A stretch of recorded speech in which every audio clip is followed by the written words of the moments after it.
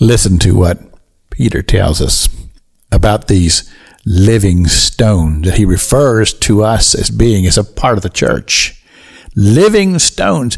He says, rejected of men, because many people think, well, you Christians, you're just foolish. And you've heard the expression, they say, well, you just use religion as a crutch. I'm going to tell you something.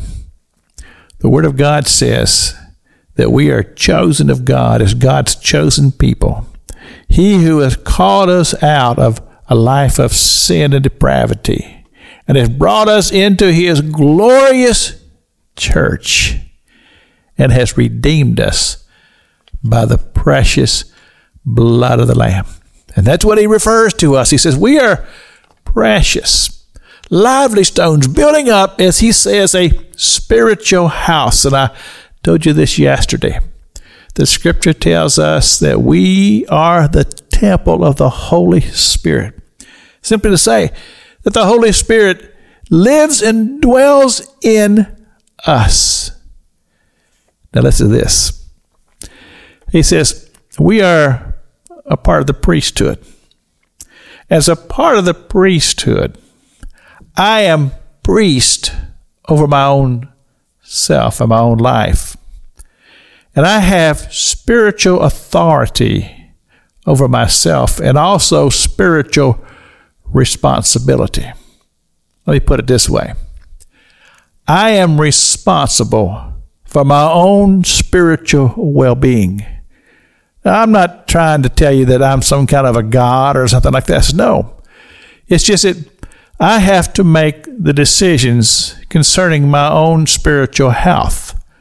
And I have to make sure that I'm doing things that will build myself up in my most holy faith as I bring myself into the presence of God through the wonderful power and anointing and ministry of the Holy Spirit. But those are decisions that I have to make for myself. You know, I've known the people, and I talk to people from time to time.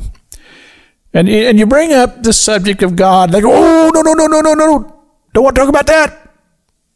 And I go, why?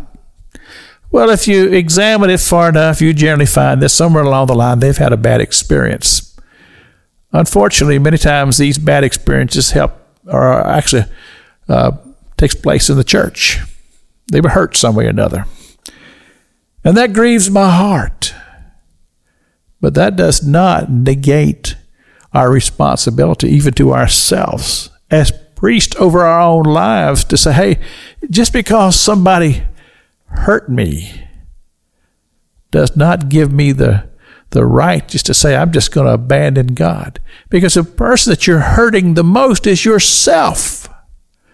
You see, other people have to deal with themselves. They have to deal with what they've done.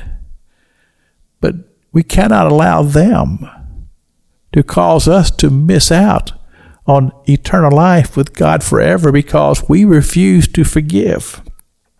You see, forgiveness is very much a part of our experience as Christians. We learn to forgive because we were taught to forgive by the Lord Himself. Father, forgive them, for they know not what they do. This is Pastor Jack King with the gospel on the radio broadcast.